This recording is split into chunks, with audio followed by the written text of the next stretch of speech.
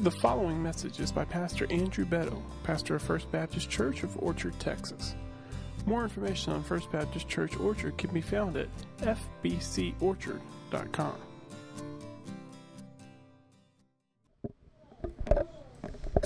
So when I was in 7th grade, I had to memorize a poem. And the poem was by Robert Frost, and it was Two Roads Diverge in a Yellow Wood. And I thought, when will I ever use this in my life? It was one of those things where you're like, this is really pointless. Never going to have to use that.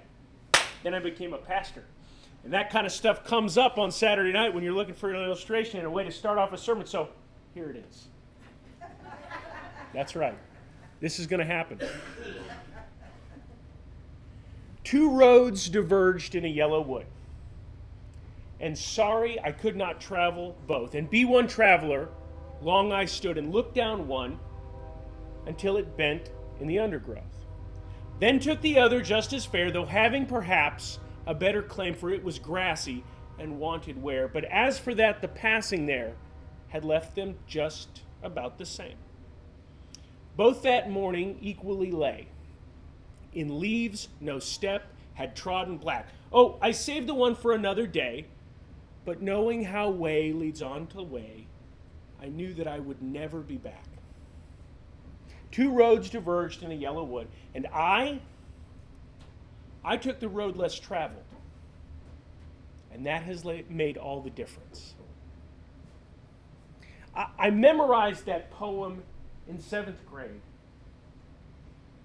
and it has had a formative effect on my life.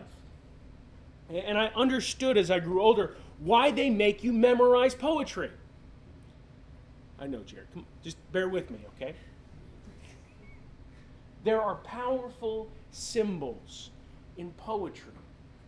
Emotion communicated on a fundamental level that comes out at strange and unexpected times in our lives. And this idea of two roads diverging in a wood, and the idea that you can't ever come back, has stuck with me as I've made decision after decision in my life. That there are choices that we make that have consequences that ripple through our lives like a pebble dropped into a pond. And oftentimes we don't know where those ripples go or where they'll lead. This is a foreign concept to us in the modern era that we live in, because we are told that the roads all basically go to the same place. That there is no right and there is no wrong. There just is. You just be. You just follow your heart and it will lead you to good places. That's the message that we're told. The parable of the age that we live in is the parable of the elephant. You probably have heard this before, but you didn't place it. It's the idea that a man is describing religion. So how do you describe religion? He says, it's like many blind men who encounter an elephant, right? And one man says, God is is long like the elephant's trunk. It's a big long hose. God's like a hose. And other men, are up against the side. They say, oh, God is like a wall, because they're feeling the side of the elephant. Another one's like, oh, no, he's feeling the ear. Oh, God is like an ear. And the message that we're supposed to pull from this is that nobody can really know who God is, and everybody's pretty much right, and most of us are pretty much, not completely wrong. We don't really know, and so you should just go with it. Everybody's right. Everybody just see things from a different perspective. But if you think about it, if you really think about that parable, it's arrogant. Because the person telling the parable knows what the elephant looks like. The person that is telling the parable is saying, all of these people are stupid, they have no knowledge. I am the one that has all knowledge, and I'll tell you what it's like. And aren't you all foolish? See, there is truth. There is reality. We can know what God is like. And in our story this morning, in our passage this morning, Jesus is trying to communicate this reality to his disciples. He's trying to tell them that there is a way to God, but it's a narrow way. He's trying to get them ready for the deep truths of what redemption is going to look like. He has just spent the past several chapters in the Sermon on the Mount laying out the ethics of the kingdom of God. And now he is going to begin to tell them what it means to enter the kingdom of God. What it means to become a follower of Christ. He is going to take them down a road that will end with most of them dying as martyrs. He's going to take them down a hard and unpopular road, and he wants them to be ready for this. As Christians, we need to study this. We need to understand this because it is desperately important that we do not buy into the lie of religious pluralism. There are multiple paths out there, brothers and sisters, but there's only one path that leads to God. There's one path to salvation, and it is a narrow road. There are many roads that claim to be a road to God, but most of them lead to hell. And I know we don't like talking about hell, and you'd be like, oh, you're being hellfire and brimstone, Pastor. You got to talk about hell. You have to understand what hell is. The concept of hell has fallen on hard times. We don't like to talk about it. If you look at the statistics, most Americans believe in heaven. They believe that Jesus was a good guy. Most of them don't believe in hell. We don't want to believe in hell. We don't like the concept of hell. But Jesus talks about it. In Matthew 5:13, he says, "For the gate is wide, and the way is broad that leads to destruction, and there are many who enter through it." Now I'm just going to break through all the translation, all the rest of it, and tell you, when he says destruction, he means hell. That's what he's talking about. He is talking about the way that leads to hell. And even though we don't like talking about it, even though we don't like thinking about it, we have to, in order to understand what salvation is. When you ask people about hell, people will say different things. Sometimes people will say, well, I think hell is inside your mind. Right? Hell is a mental state. So other people say, well, I think hell is life on earth. We're in hell right now, and then we're going to get taken out of it. Right? If you're really screwed up, you'll respond like Albert Camus, who's like this nihilist guy, and he said, what is hell? And he said, hell is other people. That's pretty messed up. He ends up killing himself, but whatever. Jesus, though, was very clear about the reality of hell. In fact, Jesus talked about hell a lot. I know, hipster Jesus, we don't like to think about that in his multicolored bathrobe, right? Everybody's good. But Jesus talked about hell three times as many times as he talked about heaven. Jesus talked about hell more than any other person in the Bible talked about hell. Like, everything Jesus talked about was tied up in this concept of judgment and eternal punishment. That's feel-good Jesus, right? He talks about the need for judgment, for the reality of judgment, for the future of judgment. And when he talks about it, he doesn't talk about it in good terms. He's not like, oh, well, you're going to go to judgment and it's going to be this really bad mental state where you're really No. This is how he describes it. He describes it as Gehenna, right? That's the valley outside of the city of Jerusalem that the pagan kings used to sacrifice children in. It's not a nice place, right? It's a horrible place. The ancient pagan Jewish kings would take their children down there and sacrifice them on altars. They would burn them alive to the god Molech. And when the Jews came back after the exile, they wanted to defile this place.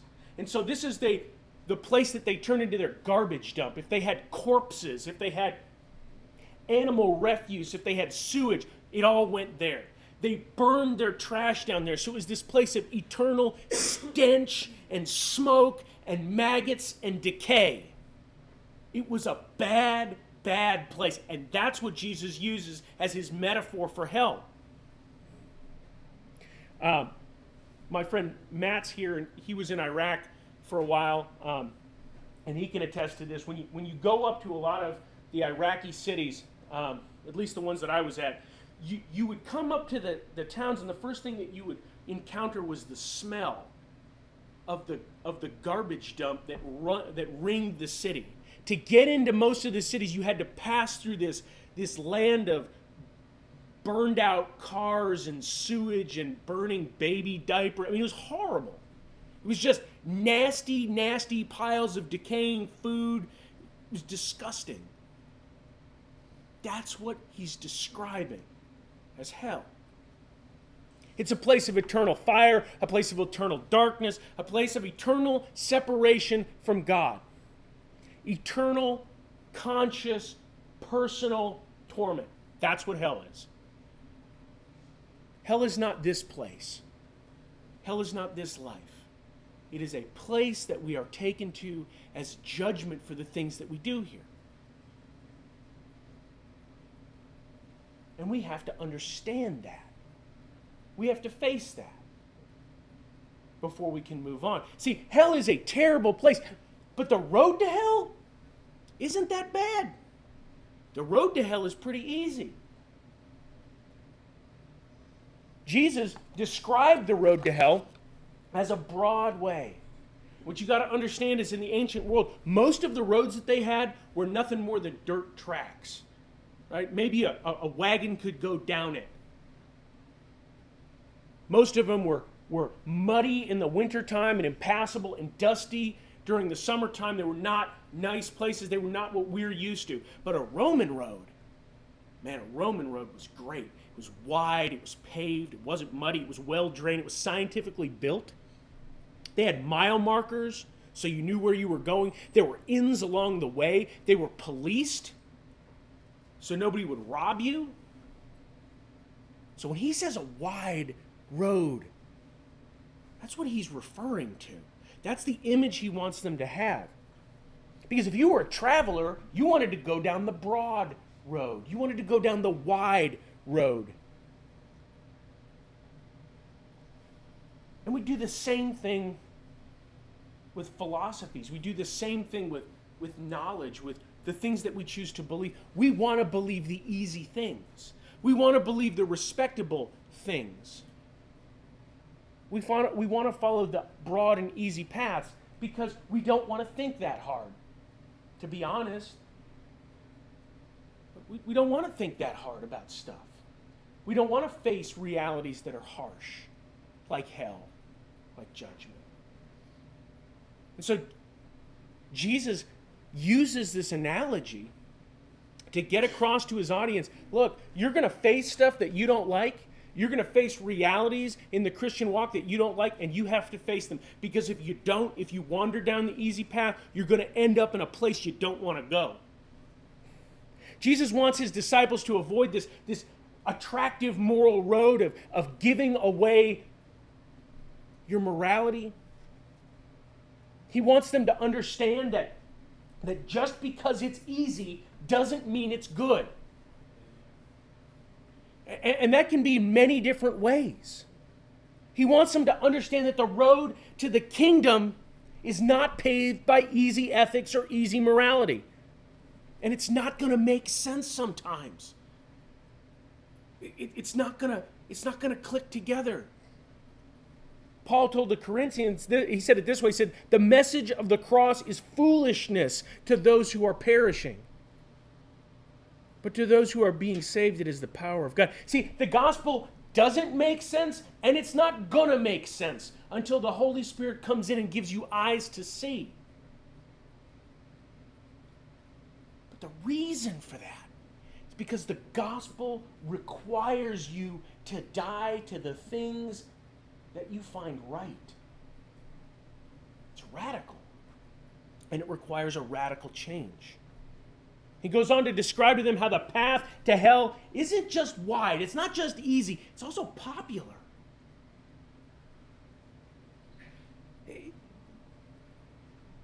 The audience he was talking to was an audience that was steeped in this idea of Jewish exceptionalism. Right? They were the chosen people. They were going to spend eternity with God. All the Gentiles were bad. They were good because God made them good. The Gentiles were bad because God made them bad. This was comfortable. This was easy. And this is what everybody did. If you wanted to be respectable in your community, you became a Pharisee. You followed the law. Your mother was proud. She told all her friends. Who doesn't want their mom to be proud of them? Right? Who doesn't want their friends to think that they're doing a good job? Who doesn't want to have a job that's respectable? See, the way to hell is popular. You look good. The people around you think that you're a good guy. Later on, he'd be talking to Greeks and Romans who followed this path of syncretism, where it didn't really matter what you believed. All the beliefs were the same. We're all moving in one big river towards something, and we'll find out what it is. And everything was good. You could do whatever you wanted to, just as long as you did what everybody else did too. So when the Jews would come into a Greek city, the Greeks didn't have a problem taking Yahweh, the God of the universe, just putting it out there on a stand like, hey, that's another one of our gods. Right? The Romans did the same thing. As long as you offered sacrifices to the emperor, you could do whatever you want to, because all the gods were equal. But see, Jesus is getting them ready to realize that you can't do this. And when you begin to become exceptional, when you become exclusive, when you begin to say things like, I don't want to worship your gods because they're not true. When you begin to make exclusive truth claims, that's when people get mad. That's when it starts getting real. That's when people start having problems with you. Right?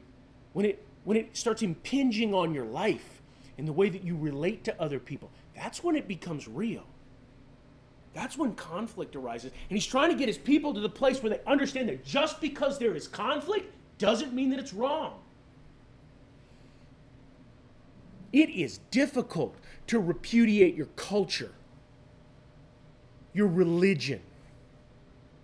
But popularity and harmony are not the symbols of truth.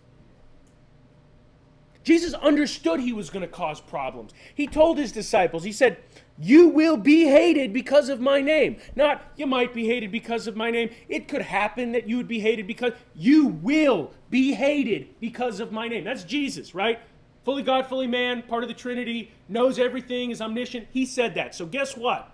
You will be hated. That's not my interpretation. That's what Scripture says. Most of you know this is true.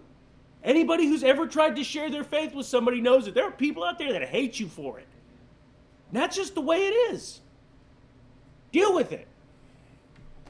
He knew that it would cause problems within families.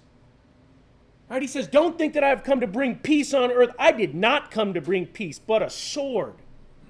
It's hippie Jesus again, right? Bringing a sword. For I came to set a man against his father, and a daughter against her mother, and a daughter-in-law against her mother-in-law, and a man's enemies will be the members of his household. There will be problems in your family if you are a Christian. There are people out there that will be disowned by their families. Many of us have grown up in Christian homes, and it's not that big of a deal, but I know people who have been disowned by their families because they profess Christ, who've been cut out of the will because they profess Christ. And there are people out there whose families are trying to kill them because they profess Christ. See, just because it's popular doesn't mean that it's real. Just because it's popular and easy doesn't mean that it's right. He knew that it would cause problems with the authorities. He told them, but beware men, for they will hand you over to the courts and scourge you in their synagogues, and you will even be brought before the governors and the kings for my sake, as a testimony to them and to the Gentiles. Brothers and sisters, we are entering a time in our country where we will increasingly be at odds with the people that are in power. Is your faith strong enough to stand up to that? This isn't a popular message. This isn't an easy message. This isn't an easy road. This isn't God's going to give you a Cadillac and everything's going to be great and you're going to have a job and it's going to be awesome. No, this is the message that Christ brought, and it's not an easy message because the road to hell is an easy road. The road to hell is a broad road. When I was in mountain warfare school, one of the things that they taught us was that you don't follow well-established paths. Right? If it's an easy path, if it makes sense to go down it, generally the enemy wants you to go down it. There's probably going to be an ambush at the end of it. And so you have to take the hard roads, the narrow roads, the roads that take you up high, where it's difficult. Because easy roads, broad roads, are usually bad roads.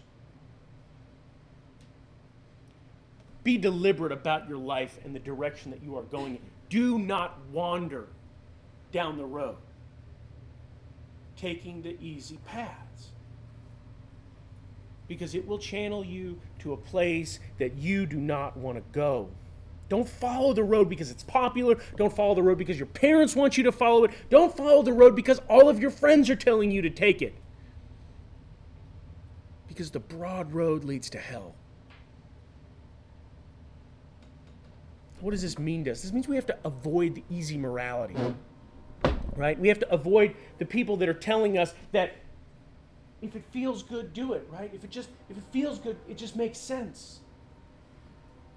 Brothers and sisters, the human heart is the worst possible compass you can follow. There are hundreds, thousands, millions of people whose lives have been destroyed because they followed their heart. And their heart told them to do stupid things that destroyed them. Go visit a prison. They're filled with people that followed the desires and direction of their heart. Right? The human heart is a terrible guide. Popular opinion is a terrible guide. Ease is a terrible guide. Avoid the easy and inclusive religion that is beginning to be taught, that teaches that there is no one way, that all ways are good. Because it ends badly. Life is hard. Anybody who tells you otherwise is trying to sell you something. Life is hard. Nothing worth doing is easy. You can take that to the bank. See, Christ is clear in his message, cuts through all of the garbage, cuts through all of the lies. He cuts through all the static, a generation of feel-good preachers and a generation of prosperity gospel. He tells them to choose the narrow path because the narrow path leads to heaven. He contrasts this broad and easy road with the hard road, the narrow road that leads to salvation. In verse 5:14 he says, "For the gate is small and the way is narrow that leads to life, and there are few who find it." Now, I want to say right off the bat, we have to be careful about the words that we use. The road to heaven is narrow and it's difficult, but it's not narrow and difficult because there's a bunch of hurdles you have to jump over. Okay? Jesus said his yoke was easy and his burden is light, and he meant it. I don't have a list of rules underneath here that I can pull out to you if you want to be a Christian and say, here's our SOP for being a Christian. Go ahead and sign the back of it and follow all the stuff. And if you do it good enough, then maybe you can be cool like me and be a Christian and we can go to heaven together. That's not what I'm saying. It's not about obedience to a set of rules, right?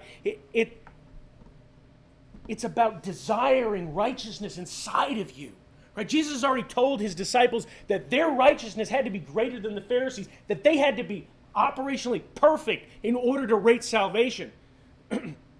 Right? But then he came back and told them that those who hungered and thirsted for righteousness would be filled. Right? So it's not about righteous action. It's not about doing the right thing all the time. It's not about having the right pedigree, about having the right family, about being in the right place at the right time, or having enough money. It is about knowing who your Savior is and understanding who you are. Jesus said it this way in John 14:6. He says, I am the way and the truth and the light, and no one comes to the Father except through me. If you really knew me, you would know my Father. From now on, you do know him and have seen him. See, the path to heaven is based on a narrow view of human nature and a narrow view of who God is. Narrow view of human nature. It's we are not the center of the world, guys. You're not the biggest, baddest, awesomest thing in all of creation. You're not the arbiter of truth. It doesn't matter what you think. I hate saying that, but it doesn't. We are mirrors for the glory of God. Right? That's our job. That's what we're supposed to do. We're supposed to reflect God's glory to him. We're not the big picture. We're a thread in the tapestry. Right? We're one small cross stitch. We're one stroke of paint on a masterwork.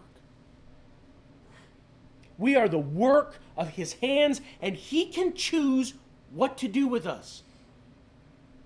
We are not basically good people who do some bad things. We are fundamentally bad people who inadvertently do good things sometimes, but not by choice. So you have to have that view of humanity. You have to understand who you are. Not who the world tells you are, right? Not who Madison Avenue says that you are. Not who President Obama says you are. You have to know who God says you are. The path to heaven is based on a narrow view of humanity. It's based on a narrow view of God. Jesus was not just a man. He was the Son of God. He was not just a great moral teacher. He was the Prince of Peace. He just wasn't one of the many prophets. He was the prophet who was prophesied to be like Moses. That's who Jesus is. He was fully God and fully man who came to earth to take your sins. You have to understand that. That's a narrow view. It's a narrow view of who Jesus was. This is a narrow, narrow path, and it is sparsely traveled. It is sparsely traveled. Matthew tells us later on that Jesus said that the gate was small, and that this small gate didn't admit many people, because the gate to heaven is through Christ, and many people don't accept Christ. Many people don't understand who Christ is. Jesus said it this way, whoever acknowledges me before others, I will also acknowledge before my Father in heaven. But whoever disowns me before others, I will disown before my Father in heaven. The hard truth is that hell is real, and not everybody gets to go to heaven. Jesus told his disciples, not everyone who says, Lord, Lord, will get in. God has given one path, one mediator between the world and him, and that is Jesus Christ. Amen. And if you don't have him, you're out of luck. If we want to enter the kingdom of heaven, if we want to escape God, or if we want to escape hell and be with God, we have got to repent. Right? Not sort of feel bad maybe sometimes about some of the things that we got caught doing. That's what we think of repentance. Like, oh man, I'm so sorry I got caught cheating on my wife. No, that's not repentance. Man, I'm so sorry I'm in jail. That's not repentance. Repentance is understanding that you are a broken person and that all you do is sin all the time. that you cannot be good enough to earn salvation on your own, and throw yourself on the mercy of Christ. That's what repentance means. That is what drives a man to his knees. That's what drives a man to die to himself and become a new creation. That's what is needed to enter the gate, and it is ridiculously hard. It is hard because we don't want to believe that about ourselves. It is hard because we don't want to be that vulnerable. It is hard because it requires us to repudiate everything that's come before, right? Paul says, I am a new creation. The old is gone and the new has come. Right? He uses the words, I have been crucified with Christ. That's what it takes to enter through that gate. We enter through the death of everything that we have. We don't come to God on our own terms and say, here's all this baggage of garbage I'm bringing with me. You can have me if you take the garbage too.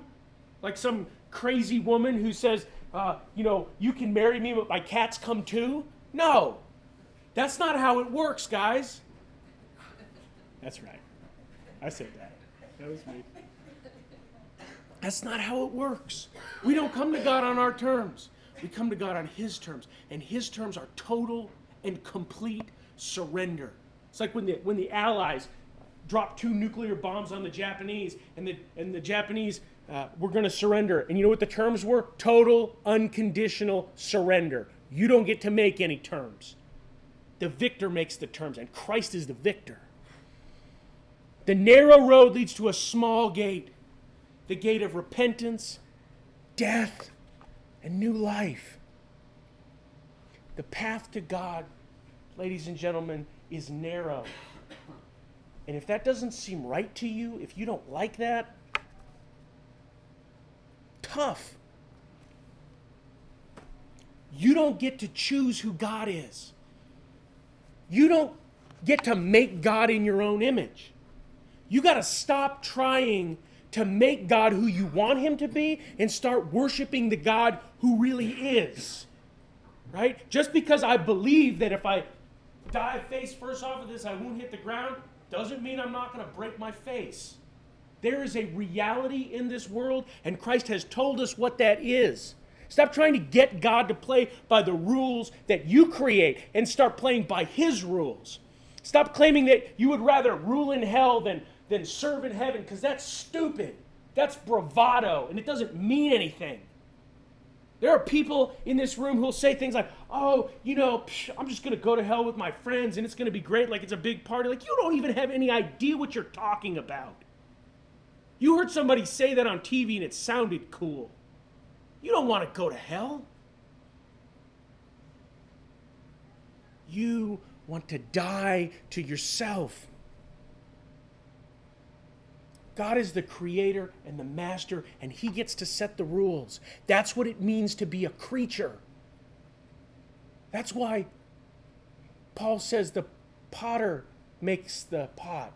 The pot doesn't go back to the potter and say, why did you make me this way? Well, because I wanted to. I'm the potter. Same way with God. Well, why did you make me this way? Because I'm God.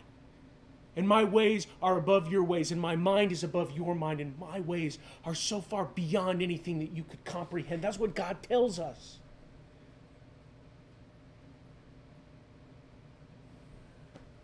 And guys, that's the God you want. You don't want a God that you create. You don't want a God that you can conceptualize, because He'll look like you. And you're not that great. The God of Scripture is so much more than anything you could have dreamed or imagined. He's so much more than you can come to at the bottom of a liquor bottle or at the end of a joint. He is complete. He is powerful. He is transcendent. He is the God who demands justice and mercy and humility. And if you are honest with yourself, you'll realize that that's the God you really want. You don't want some old senile grandfather God who is just really excited you've come to visit him in the nursing home, like, oh, here's some hard candy. Thanks for coming and visiting me. That's not a God you want. That's not a God you turn to when things go bad. You don't want some forgetful God who doesn't care what other people do, who is not going to avenge wrongs, who looks at rapists and murderers and abusers and like, meh, not that big of a deal. That's not the God you want when you've been wronged, when this world is trampled on you. You want a God who is an avenging fire, who will make things right,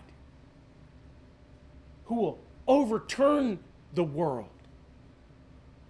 Because deep down you know that the world is broken. That's the God you want. Don't accept cheap substitutes. Follow the narrow path to the real God, because that is the only way to heaven.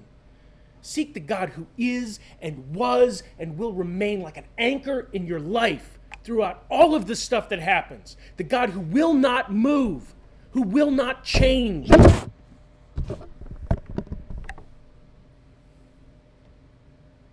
Seek him and be broken to pieces and die to yourself.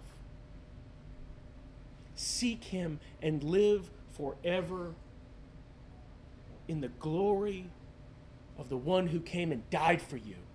Glory that will never die and that will outshine the sun. Seek him, but seek him on the narrow road. Choice is yours. You get to make the choice. There are two paths you can follow in this life. You can follow the broken image of God that this world holds out to you, or you can take the road less traveled. When I was 18, I made the choice to follow Christ. I made the choice to give myself to him. Brothers and sisters, that has made all of the difference. I took the road less traveled, and my life was changed. In a moment, we're going to have a time of invitation. We're going to have a time where you can come forward, and if you have wanted to do this, if you're wandering through life, if you don't know where you're going, if you have nothing real or solid in your life, come forward and we will pray with you. You can accept Christ today. The Rock of Ages can be yours right now. Your life can change in an instant. Come forward. Don't be shy. Don't be embarrassed. It's not embarrassing. Everybody in here is a broken sinner. We all know it. Nobody here has any kind of illusions about who we are. We're not going to be like, oh, look at that guy. He's a sinner. Like, right. Yeah, go be with me in traffic. It's true. This is a true story. None of us in this room will judge you. If you're still embarrassed, you find me afterward. Don't go home. Don't go out on the roads. Don't put your life in danger for another week. Because stuff happens. Stuff that you never anticipated. You come, you find me, we will pray, and you can accept Christ. If you've accepted Christ and your life has wandered out, and you don't know where you are, you don't know where to go, come and join us. Join this church. Join our family. Again, none of us are perfect, but we're all not perfect together. Somehow that works. Come and join us. We'd love to have you. Please bow your heads with me.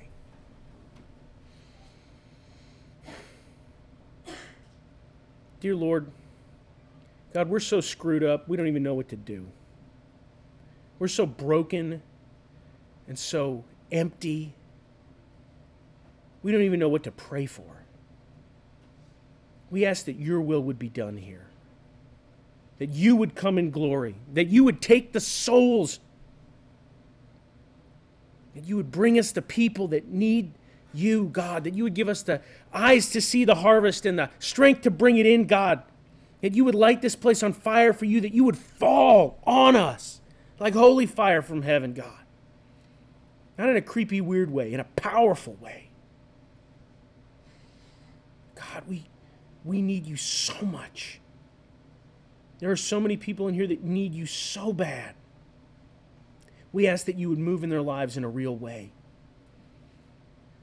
God, we ask these things in your holy name. Amen.